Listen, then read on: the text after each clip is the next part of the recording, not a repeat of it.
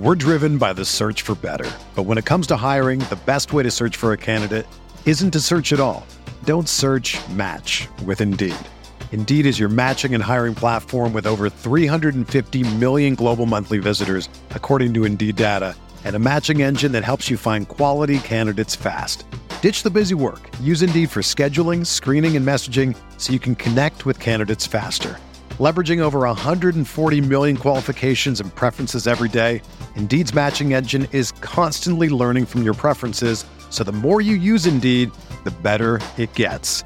Join more than 3.5 million businesses worldwide that use Indeed to hire great talent fast. And listeners of this show will get a $75 sponsored job credit to get your jobs more visibility at Indeed.com/Blue Wire. Just go to Indeed.com/Blue Wire right now and support our show by saying that you heard about Indeed on this podcast. That's Indeed.com/Blue Wire.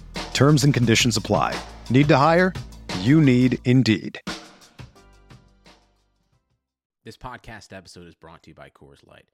These days, everything is go, go, go. It's nonstop hustle all the time. Work, friends, family, expect you to be on 24/7. Well, sometimes you just need to reach for a Coors Light because it's made to chill. Coors Light is cold lagered, cold filtered, and cold packaged. It's as crisp and refreshing as the Colorado Rockies. It is literally made to chill. Coors Light is the one I choose when I need to unwind. So when you want to hit reset, reach for the beer that's made to chill. Get Coors Light in the new look delivered straight to your door with Drizzly or Instacart. Celebrate responsibly. Coors Brewing Company, Golden, Colorado. Support for this podcast comes from U.S. Bank. When it's time for a new credit card, the best ones do way more than just buy stuff. And that's why U.S. Bank offers credit cards that make every day more rewarding. Earn cash back, score points when you shop, dine out, travel, or binge watch, or get a low intro APR. U.S. Bank credit cards were designed to fit your lifestyle. So make every day more rewarding and check out usbank.com/credit card. U.S. Bank credit cards are issued by U.S. Bank National Association ND. Some restrictions may apply. Member FDIC. Hey everybody, welcome to the RotoWire Wednesday Fantasy Football Podcast. Today is December 9th. I am Jeff Erickson here, and my co-host guest is Vlad Sedler from Elite Fantasy. Vlad, thank you so much for joining me today.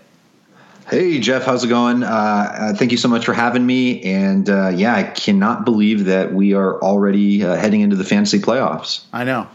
It's crazy times. I know you do both season long and DFS, so we'll talk about that and talk about that split for you and how it handles things. Let's start off, though, with the Tuesday night game, a rare Tuesday night game. Baltimore hosting Dallas. Baltimore ran all over Dallas, over 290 rushing yards. A competitive game until the end, though. What were your main takeaways from this game? Man, I thought the game was going to be even more of a blowout, to be honest. I was surprised that Dallas even put up 17 points, and Dalton was able to hit his receivers quite frequently with ease. I actually had the game 34-17 or 34-14, and it ended up 34-17, which is cool. But, Lamar Jackson just it was inevitable coming into the season off of that just unbelievable fantasy year. There was just no doubt that there was going to be some pullback from that. And I think that's something that people are going to be looking at and talking about next year with Kyler Murray. But, it's just been a weird year all around. Lamar Jackson with 3 weeks left here, even just looking at his schedule, they get Jacksonville in week 15, which is nice. Should be able to pad some stats, maybe even next week against Cleveland in week 14. But yeah, he just looks a little off. I know he was a little hurt earlier in the season, which kept him from really running. But I think we saw a little bit more of the Lamar from 2019 in this last game, more so than not. And he's just having a tough time hitting his receivers. But even his completion rate really isn't that far off from last year, just I think 2% lower than in 2019. Yeah, and I think the takeaway here is that he's had to try to win with his arm more than his legs and some of the other games this year, and they've tried to take away running lanes from him, and he hasn't been able to hit his receivers, especially outside the hash marks. Yeah, I was going to say the one actual good sign is earlier in the year when there was the injury concern and he wasn't really running. you're looking at these last 5 box scores, and he's basically averaging 13 rushing attempts per game, which is good to see. And a couple of scores, he's actually not that far off last year's rushing score total, which was 7. He's at 4 currently. Right. So that is promising. You know, you mentioned Kyler Murray, and one of the big knock on him lately is he hasn't been getting it done with his legs like he was earlier in the season. All kind of dating back to the Thursday night game against Seattle where he hurt his shoulder. Maybe the thought being is he doesn't want to take on as much contact, or for that matter, might even be instructed not to take on as much contact. Yes, that's very possible, and also you throw in the factor of the matchups, right? I mean, it was the Patriots, clearly not the defense that we've seen in the past, and the Rams, one of the most stout units in the league this year, and then they get the Giants this week. So even there, kind of a tough spot. I'm sure you've got people saying, "Hey, start your studs," and of course, you're probably going to want to start Kyler Murray this week. But if you have a pretty strong comparable option, you have to at least consider it. I don't know if it's a case of, especially when it comes in the fantasy playoffs, you don't owe anything to Kyler Murray to start him just because he was an early pick and because he was so awesome. If you have concerns and you have a better option, you got to consider it. Yeah, I have him at 10 this week in my ranking. Yeah. So there are some possibilities you could pivot to ahead of him, but it's usually mostly the usual suspects. So odds are, if you have Kyler Murray, you probably don't also have Tom Brady. You don't have Josh Allen or even Aaron Rodgers, most likely. You might have Ryan Tannehill. You might have Justin Herbert as a pickup or a super late draft pick, but you probably don't have most of the other options. Exactly. That's pretty much the case. I know in some of the national competitions where people do end up taking quarterbacks a little earlier. Sometimes even people double tap them in the early round. So I have seen some good teams out there with Kyler Murray and Aaron Rodgers. And man, I couldn't even imagine having to make that weekly decision on something like that. Yeah. I would definitely go Rodgers this week if I did have that choice. Mm-hmm. Same. For sure. Let's talk some news and notes. Christian McCaffrey. Hey, we're going to get him back. It looks great. Or maybe he comes up with a thigh injury now, too, to add on top of the shoulder that he had and the ankle before that. Yeah, it's been rough sledding. I mean, you kind of look through that entire first round, and even anyone with a 1 or 2 pick, everyone picked either McCaffrey or Barkley. And for example, NFFC, I just saw the percentage of teams, or it was either that or the other site, percentage of teams with McCaffrey that made the playoffs. I think it was like 4%. So having the number 1 pick that a lot of people are always loving doesn't always end up being the right decision. So it really stinks for people that have him. I don't really have any shares of him other than best ball, just because I never really drew that first pick. But for the sake of for him, I would love to see him back and play and have a few nice good games and him be an early pick again next year. Yeah, hold on to those Mike Davis shares until then, though. Yeah, if you're still alive. Now it's funny, it's hard to get the first overall pick. I mean, you've got a 1 in 12 chance, 1 in 14 chance, and then you finally get it, and you barely get to play the guy. That's got to be really aggravating, and especially, and even if you decide to be contrarian and went Saquon Barkley, it's been even worse. Mm-hmm. Yeah, I mean, that's the thing that those early rounds, just so many ended up being so many landmines. I mean, do you remember, I think in August, maybe a month and a half before the season, there were a lot of high stakes folks, a lot of really sharp guys that we respect and gals who were drafting Miles Sanders in the first half of the first round. And clearly we know he's talented, but he was going like 6th, 7th overall at some drafts. Yeah, that's right. And, he's a tough rank right now this week too. In fact, I think he's helped by the fact that it's Jalen Hurts and not Carson Wentz. Mm-hmm. But at the same time, I mean, you look at his workload the last 2 weeks, and you have to be concerned.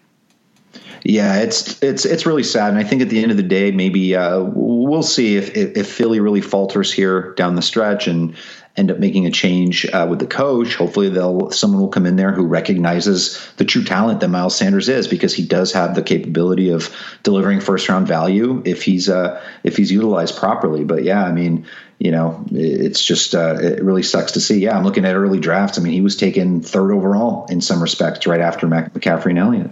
That's rough. Or Barkley. Yeah, you look at the first round, and you could make a case that 4 picks have paid off. That's it. Mm-hmm. There's Dalvin Cook, obviously, Alvin Kamara, obviously, even though we've got problems with him the last couple of weeks. Thank you, Taysom Hill, for that. Devontae Adams, that's worked out just fine, and of course Derrick Henry. And that's it. Pretty much every other first-round pick has had its problems. Like Zeke, he's played the whole time, but he hasn't delivered what we'd expect. Yeah, it really is. I mean, even if you extend that out to the second round and you've got guys like, Clyde Edwards-Helaire ended up being a first rounder. So, I just got into the playoffs with him as my first pick. I took him 5th overall or 6th, I think, right before Dalvin Cook. Definitely regret that. Aaron Jones hasn't, it's been the Aaron Rodgers show, so he hasn't really been, even dealt with some injuries. Kenyon Drake had the first half slide. Josh Jacobs spent some time injured and has been really inconsistent. Austin Eckler missed half the year. Chubb missed a month. Not even talking about Mixon. Talk about Mixon? Yeah, it's brutal. It's really brutal. So, do you think next year's draft strategy changes? This year we saw drafts where it was like 10 out of 12 players were running backs. Do you think that changes next year?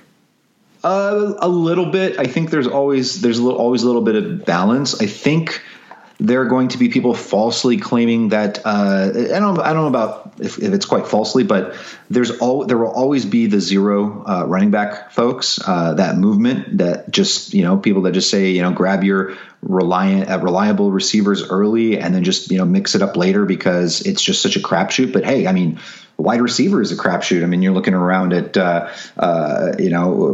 Julio Jones. Yeah, Michael Thomas, Chris Godwin. It's Beckham. This is happening everywhere at every position. So, we'll probably see like Metcalf probably slide there into the first. Devontae Adams won't be a back end first rounder. He'll probably be more like a top 4 pick. But I think for the most part, you're always going to kind of see the running backs in there. Yeah. Speaking of Thomas, he was not seen at practice today. I think it's probably a little extra maintenance. It seems like that's a kind of a common Wednesday thing. But Thomas was supposed to be okay. Running backs, they have a higher ceiling and all that. But Thomas is the safe guy. He's your floor guy until he isn't. Yeah, there really is something to it that I would love to just kind of look back and do a study on this. Like, how many times has a running back or even receiver repeated as the number 1 the following year, right? We had like maybe Antonio Brown there for a couple years, but running back, it's always a revolving door. And so for me going into drafts this year, I personally was not into Michael Thomas, not for any specific reason other than, he was like a 5th overall pick. And for the most part, I'm thinking back end of the first, Devontae Adams has just as good of a chance as being the number 1. I guess I'm kind of a lot more interested in him. And so that's what ended up happening. A lot of teams that have done well for me where when I had a back end pick of the first round ended up with Adams and, just got lucky on the right running back where I didn't have a Mixon or a Eckler. Yeah, Jones was fine for what, Mm-hmm. He may not have earned like first round value, but he's fine. He that's what he gave you what you needed from that. He missed a couple of games, but you've gotten a decent amount of scores. You've gotten some, you've gotten a decent floor of production. Whereas, Mixon's been a disaster. Josh Jacobs has been, a level below what Jones has provided. So that makes it a lot tougher too. So. And by the way, we haven't even talked about Derrick Henry, who pretty much every year you'll have a faction of people who are like, oh no, this year everything falls off, too much mileage. And how many times have we been in a draft and he just this past year where he just falls to like pick 10, you're like, oh, okay, I guess I'll take him. And then midway through the year, you're like, damn right, I took him. Yeah. Planned all along, right? Yeah. So acknowledging this volatility, are we changing how we draft next year at all? Are you trying to get later in the first round and setting your KDS? Or are you trying to think about how to build your team a little differently, or is that just the nature of the beast in fantasy football? I think every year kind of develops a different landscape, but I'm always catching myself. Maybe it's the Lindy plan from baseball, but I'm always happy to draft at the back end. Like every time I'm setting my KDS for NFFC or NFBC, I always end up liking so much at the back end where I'm getting 2 picks in the top 14, 2 picks in the top 16. And I'm good with that. And, maybe this year's targets were not exactly correct. Like I was happy with getting 2 of Devontae Adams, Miles Sanders, Kenyon Drake, Aaron Jones, and Austin Eckler. And that didn't quite pan out, but the idea remains. And I think this year, the same thing. I think there's going to be good fallen value there at the back end of the first round. And the more drafts you do, you get a different mix of those guys, which I think is cool. And I don't know, just it's weird. Something always happens to someone among those top guys. So I don't know if I necessarily love always, having a first round pick. It's not what it's cracked up to be, like it was in the LaDainian Tomlinson shot Alexander days. Right. The reason why we had third round reversal in the first place was the overwhelming advantage you had from getting an early pick. But you go even farther back, like Emmitt Smith days. He was such a huge advantage over the field. You had to do something to meet that out a little bit there. I still think I still prefer third round reversal in drafts. I do like that. Like my home league, we do third round reversal in a 14 team league. And we do and but it's like a slow draft of draft spots. And it's interesting to see the differing philosophies. And I think, next year you're going to see a lot of people, like the people that get to choose first are going to choose 12, 13, 14 pretty quickly.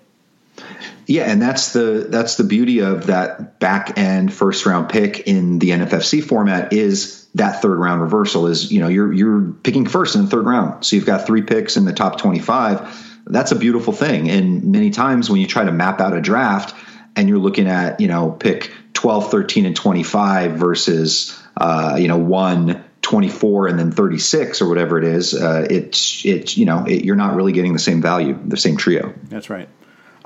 Quick note before we move on, talk more news and notes, and then start discussing more of the quarterbacks for this week. Smart sports bettors always know where to find the best odds before placing a bet, and that's why smart bettors use PropSwap. You can always find the best odds on PropSwap because you're buying directly from other bettors like yourself. See a ticket you like but think the price is too high?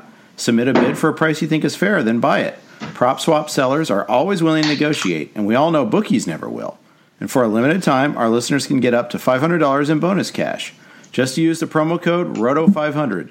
That's promo code ROTO500, and PropSwap will match your first deposit up to $500. Become a smarter sports bettor today. Go to PropSwap.com or download the PropSwap app. I'm Jeff Erickson here with Vlad Sedler from Elite Fantasy Sports.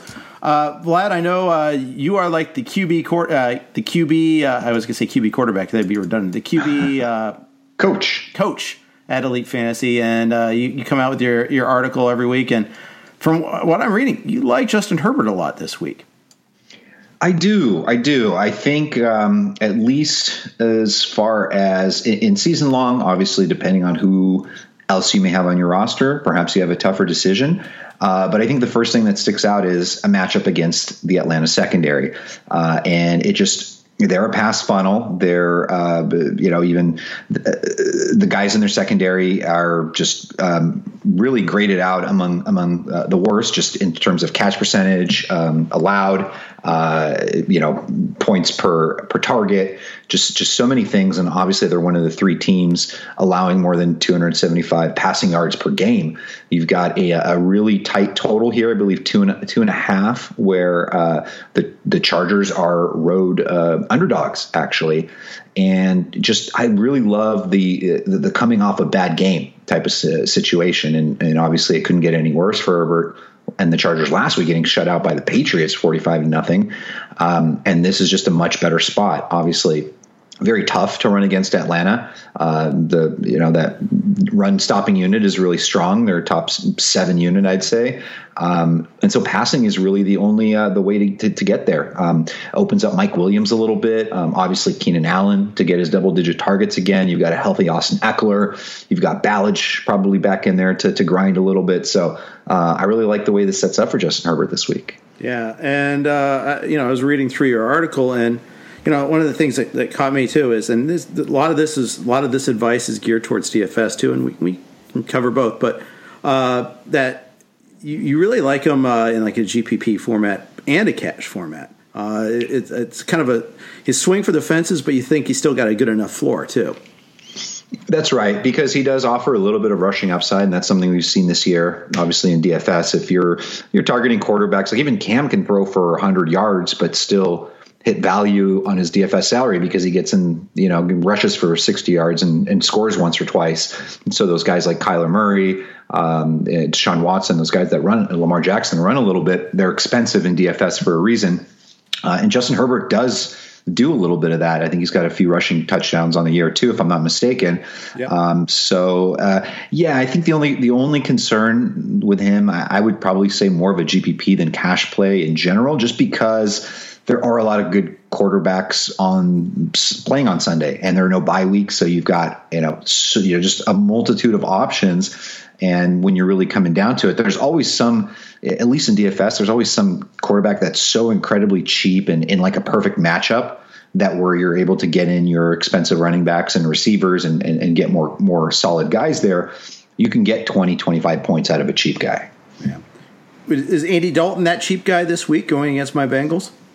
I don't know. I mean, the narrative thing is always something I try not to get too wrapped up in. A lot of narratives are false. I mean, a lot of times just because a guy played for a different team doesn't necessarily mean that he's got some sort of revenge factor going. But I don't know. I mean, obviously, the Bengals are your team. I mean, do you think that Dalton kind of feels slighted with the way things ended there? And but do you think he might take it out on the field? And then I guess I could defer to you for that. Yeah, well, I'm less motivated by the revenge game factor and more just that the Bengals defense is pretty shaky, that their secondary is banged up. They've had 3 healthy corners. It looks like they might be getting Darius Phillips back, so they have a little bit more depth there, but this is a bad secondary.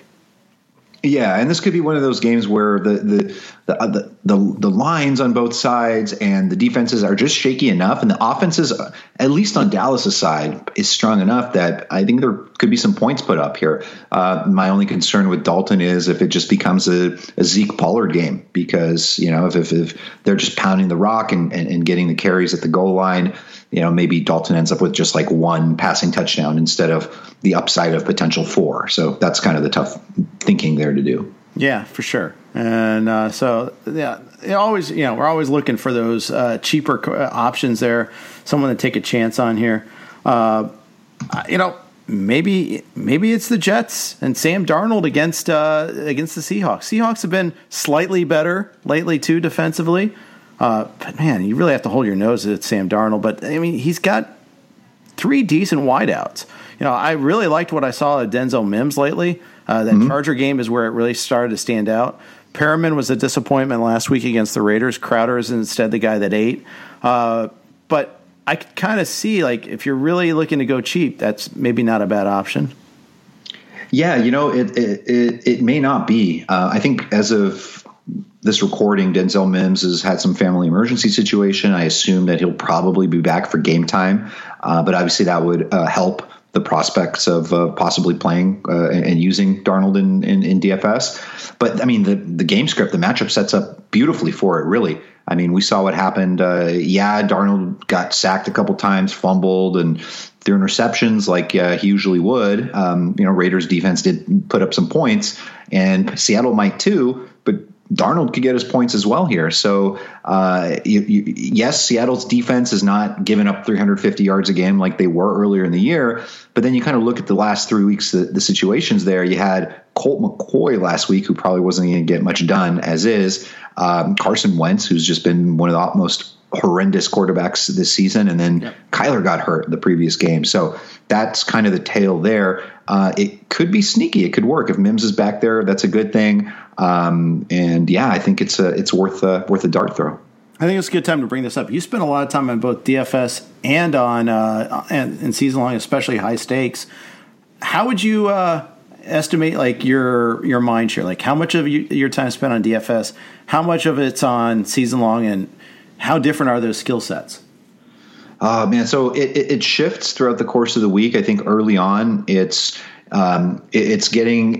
almost neither. It's getting a feel for all the games, the matchups. I like to project the Vegas spreads and the totals myself before looking at them, just so that just the line. We do that on the show. Yeah, just test my accuracy and also just get a feel for something. If I think a game, if my total ends up a few points higher than what it is in Vegas, and like, hey, that's probably a game I like more than the public. So I started figuring out the games early, and because I have an article on quarterbacks and pretty much one of the first articles of the week anywhere with us with in-depth analysis, I really need to have a good handle of things by like Tuesday, before people are even really practicing and we don't know who's injured and whatnot.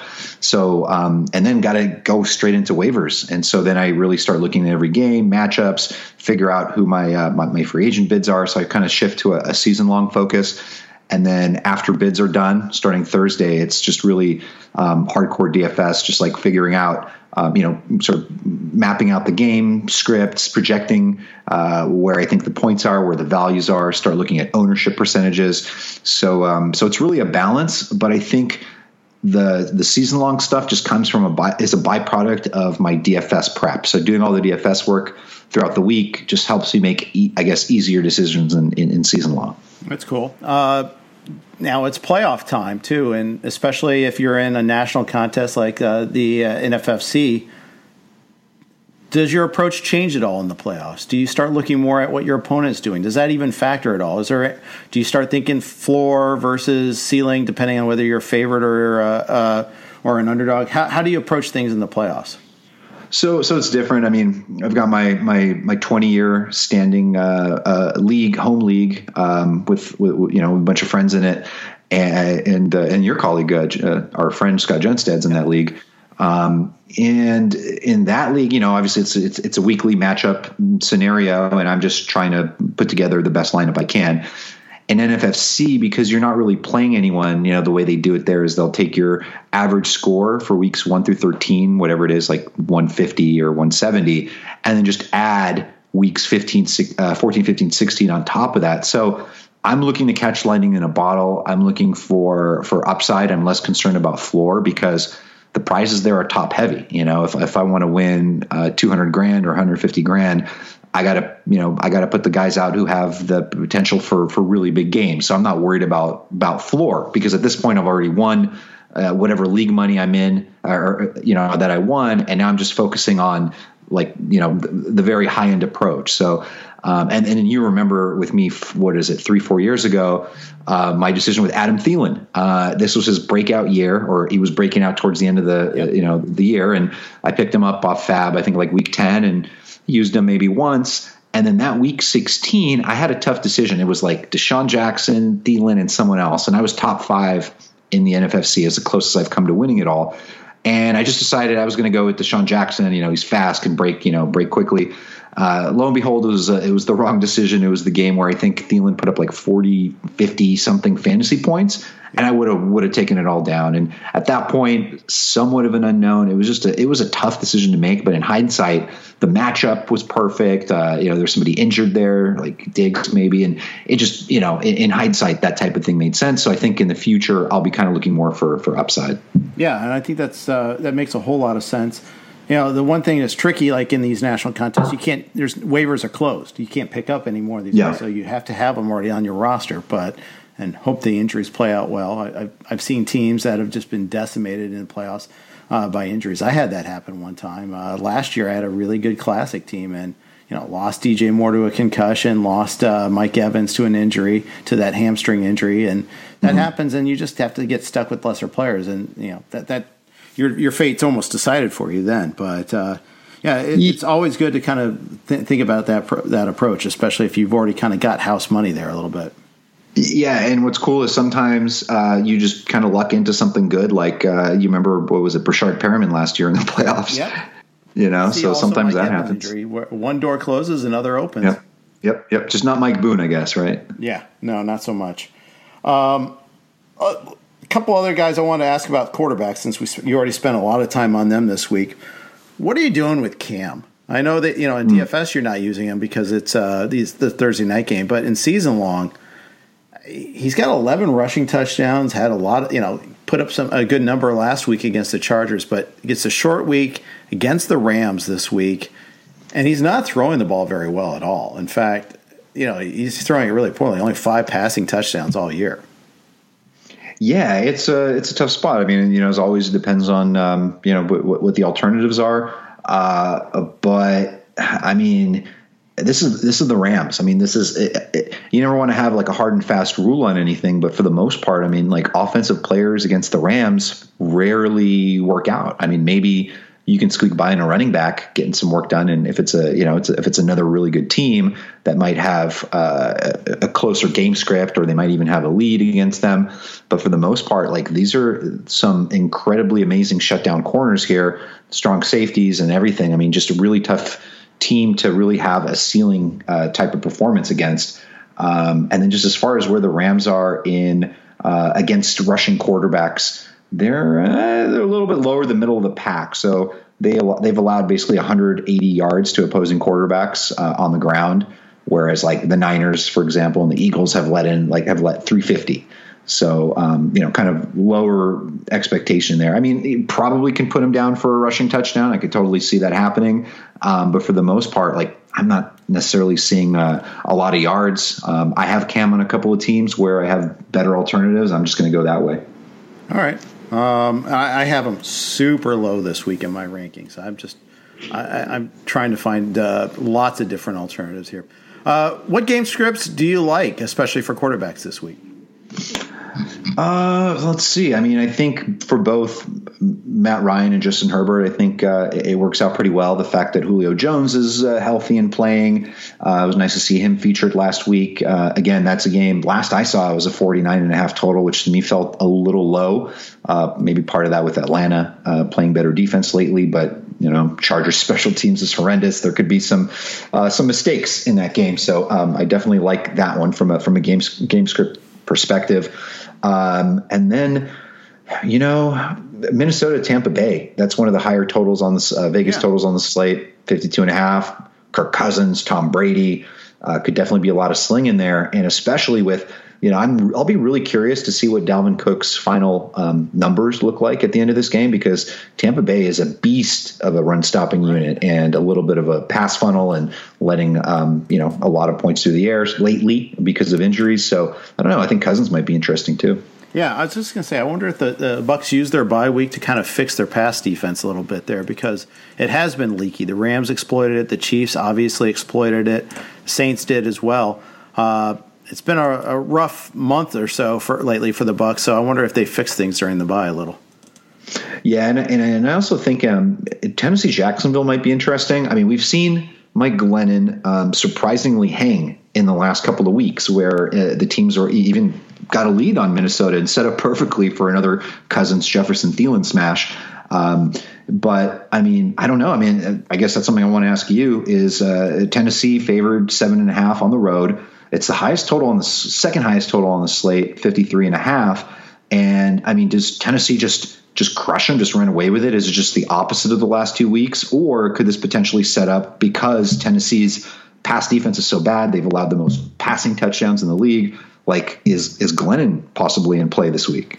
Could be. I mean, it's a stretch because Glennon's a walking turnover machine, but Tennessee also doesn't generate much of a pass rush. Mm-hmm. And that's the thing. I mean, they got that lead against the Colts, and the Colts are probably not a great team to try to pull off comebacks with. I know Adoree Jackson might come back at some point for the Titans, and that will help tighten up a little bit of their pass defense. But they could have Darrelle Revis out there and his clone, and they still might get passed on a lot just because they're not getting any sort of pass rush. Clowney's out for the year. I think they're kind of in trouble a little bit. Yeah, and just the fact that this game is, again, one of the higher totals. I mean, both of these defenses are bottom 5 in pass DVOA, in defense versus the position of quarterback, in fantasy points allowed to quarterback. Like this, just looking, you're seeing all green here as far as the passing games here. So it could be interesting. Yeah, it sure could. Before we talk any other games and all that, quick other note from our other sponsor, BetMGM. Sports bettors know that magic happens when you turn a hunch into action and apply the right amount of expertise. That's why BetMGM has teamed up with RotoWire to offer new BetMGM customers a free 6-month RotoWire subscription when they place their first bet. Register on the BetMGM app or website, and once you make your first sports wager, you'll receive a season's length of RotoWire's unmatched sports insights. Find out why BetMGM is the king of sportsbooks by signing up and placing your first bet today. Visit BetMGM.com for terms and conditions. 21 years of age or older to wager. Colorado, Indiana, New Jersey, Nevada, Tennessee, and West Virginia only, please. Please gamble responsibly. Gambling problem? Call 1-800-522-4700 in Colorado and Nevada, 1-800-GAMBLER in New Jersey and West Virginia. In Tennessee, call or text the Red Line at 800-889-9789. If you or someone you know has a gambling problem and wants help, call 1-800-9-WITH-IT in Indiana. Promotional offer not available in Nevada. All right, talking news and notes here with Vlad Sedler, my guest from Elite Fantasy Sports, and lots of stuff going on. We mentioned the Christian McCaffrey news. We might get DeAndre Swift back this week, Vlad. He was a limited participant in today's practice. He's had this illness, which was non-COVID, but it came on the heels of a concussion prior to that there. And, you know, you had Adrian Peterson saying, like, well, he doesn't look like he's himself and all that. It's kind of worrisome. It is. It's really worrisome. I mean, beyond a fantasy perspective, just that note last week was really kind of scary to see it here. And you're almost wondering if I mean, obviously we're not doctors and we're not there, so we don't know the situation. But I mean, hey, if he needs to not play, then so be it. So, and even then, even if he does, unless we're seeing absolutely glowing reports of, wow, he's just completely recovered and fine and everything's good, I mean, chances are, even if he's active, we could see a Clyde Edwards-Helaire type situation, or from last week where he was active and didn't play, or just maybe a few packages, just a little bit of snaps, but maybe not fully featured. And we have the new loop thrown into it, the fact that there's a new coaching staff there, or at least no longer Patricia. So that really throws another wrench into things. Yeah, and that's the thing. Chris and I were talking about this on the show. Like, you know, is there that dead cat bounce with new coaches? We've seen it with Atlanta. We've seen it with Houston. And, you know, last week Detroit rallied. You know, could we also see it for the Jets? No more Greg Williams, changing up a coordinator that made a horrific call. You know, these are interesting things to kind of deal with there and try to, like, how much do things change? Is it just an emotional switch, or can it actually be schematic too?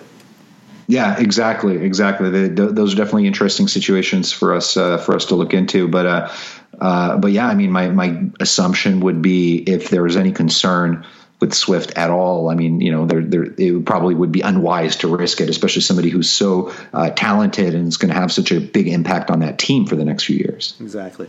Another interesting situation in Cincinnati. Joe Mixon, not ready to return yet, won't play this week against Dallas. We just talked about this earlier in the podcast. Dallas gave up over 290 rushing yards to the Ravens. Does that make Giovanni Bernard an interesting play, or is this the Bengals offense too impotent? Oh man, it possibly does, because I mean, last I saw that Brandon Allen had a chest injury, right, and it might be Ryan Finley back in there, right? And I think that is a tiny bit better for Gio Bernard, but either way, it's a horrendous offensive line against a pretty bad defensive line as well. I don't know. I mean, the matchup at least is all right, because Dallas is just getting shredded. Top 3 in rushing yards allowed. He's getting a lot of work. He's catching passes. So I think if Finley's in there, he's a little bit more interesting. If you got to play him in a flex spot, it could possibly work. You could end up squeezing 12 to 16 fantasy PPR points out of him. Yeah. Jonah Williams, their left tackle, is put on IR. He's got a knee injury. Hasn't had a great year. He was their first-round pick last year and sat out the full season, and it's been growing pains this year for him. Yeah, it's tough sledding, and I'm really curious what the interest will be on Joe Mixon next year, and where he's going to fall. If he's going to be somebody that's like really falls back to being like a 3rd, 4th rounder, or if he still has some respect as like maybe a late 2nd rounder. Yeah. Daniel Jones limited at a walkthrough today. He's got the hamstring injury. Earlier in the week, Joe Judge had said that Jones will have every opportunity to return this week against the Cardinals. I think it's a pretty big difference between he and Colt McCoy. They didn't ask much out of McCoy last week. I think that changes a little bit this week. I think they'll need a little bit more out of him against the Cardinals. Yes, it would make a big difference. I actually think that Jones is going to play. I think he'll be ready for the game, and that will actually make it competitive. I think if Colt McCoy is in there, it's going to be just a thrashing in the hands of by the Cardinals on the Giants. But otherwise, I mean, the one interesting thing about the Giants is nobody's really respecting how good their defense is, or at least that's what I'm noticing. I mean, they were in DFS, they were like minimum salary, and I used them. They were like 3% rostered last week. They were minimum salary, and it's like, why would you play them against the Seahawks? And then, I actually fell asleep during that game. I took a nap, but I woke up. I was like, oh, low scoring. I'm not surprised. Whoa, they won. So, that's interesting. The Giants are really a tough defense. I think they've only allowed more than 25 real life points twice all season, if I'm not mistaken. So this would be one of those games where I forget what the over under is at this point, but this feels like it might be an under here. Yeah, and it started off pretty low to begin with too. I think it started off at 45. So yeah, it's definitely one of those that's not it's expected to be high flying. It's not Tennessee Jacksonville, that's for sure. I have Kyler Murray at 10 among my rankings. Trying to figure out like the running backs for the Cardinals. Kenny Drake gets the usage, but Edmonds is better. But they just, Drake still gets all that goal line work, so he seems like he ends up being the more valuable fantasy back. It's always kind of a frustrating deal to watch that too. Yeah, that's really something, and it's interesting to think about where we were just 3.5 months ago before the season started, and Drake was like.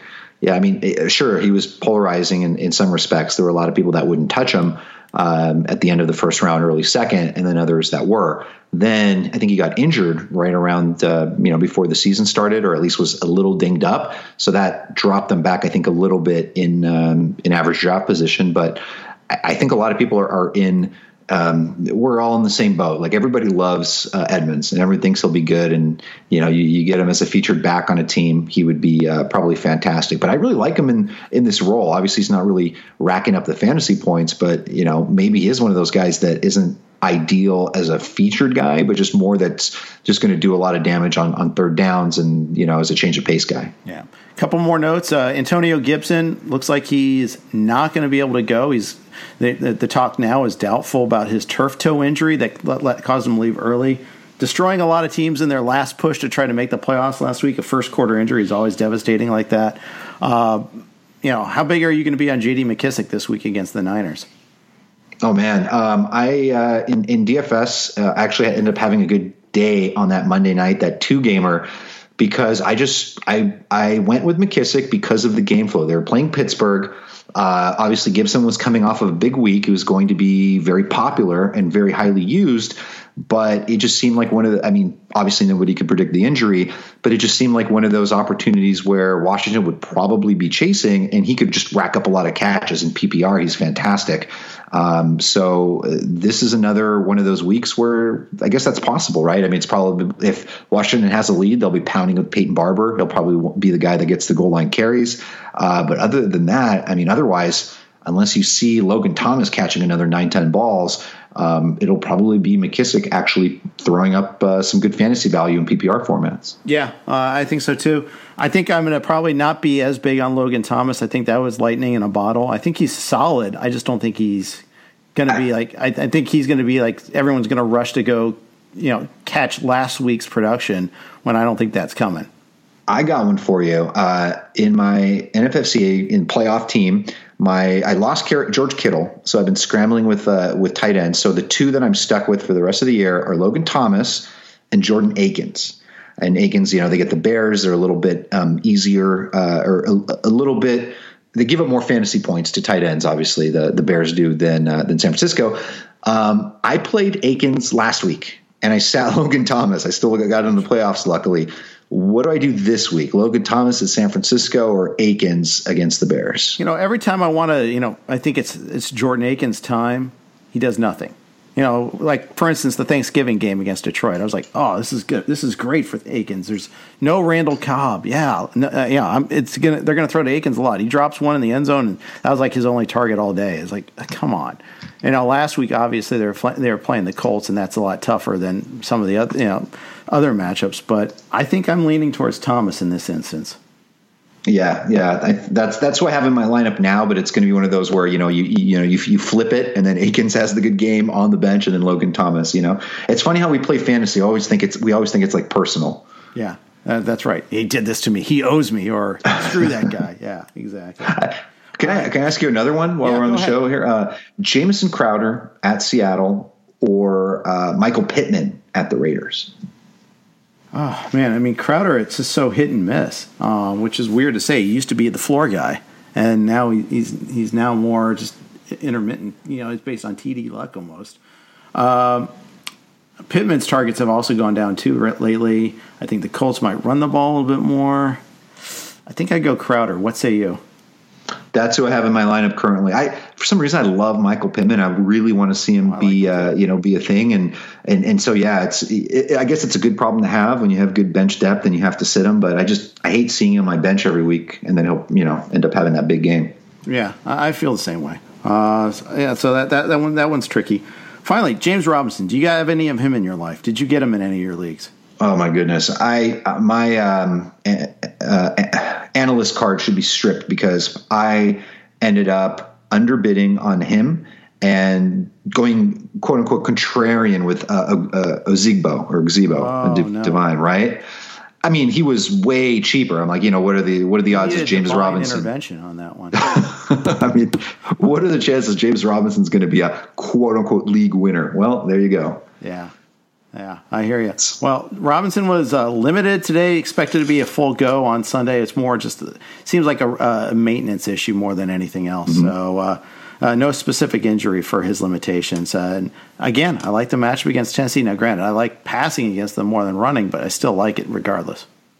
He just gets his points every week, no matter the matchup. It's crazy. Like, no game script doesn't matter, nothing. He's catching 4 or 5 balls. He's like, usually has like 40 yards in the first quarter. I mean, he's just a beast. He's just steady. Just so solid. Like you said, he's every down, every week, he's always doing something. And the opportunity share, right? I mean, isn't he like pretty much, he's like the only running back in the league or something, like the highest percentage of his team's touches pretty much at the position, right? Yeah, pretty much. So I love that too.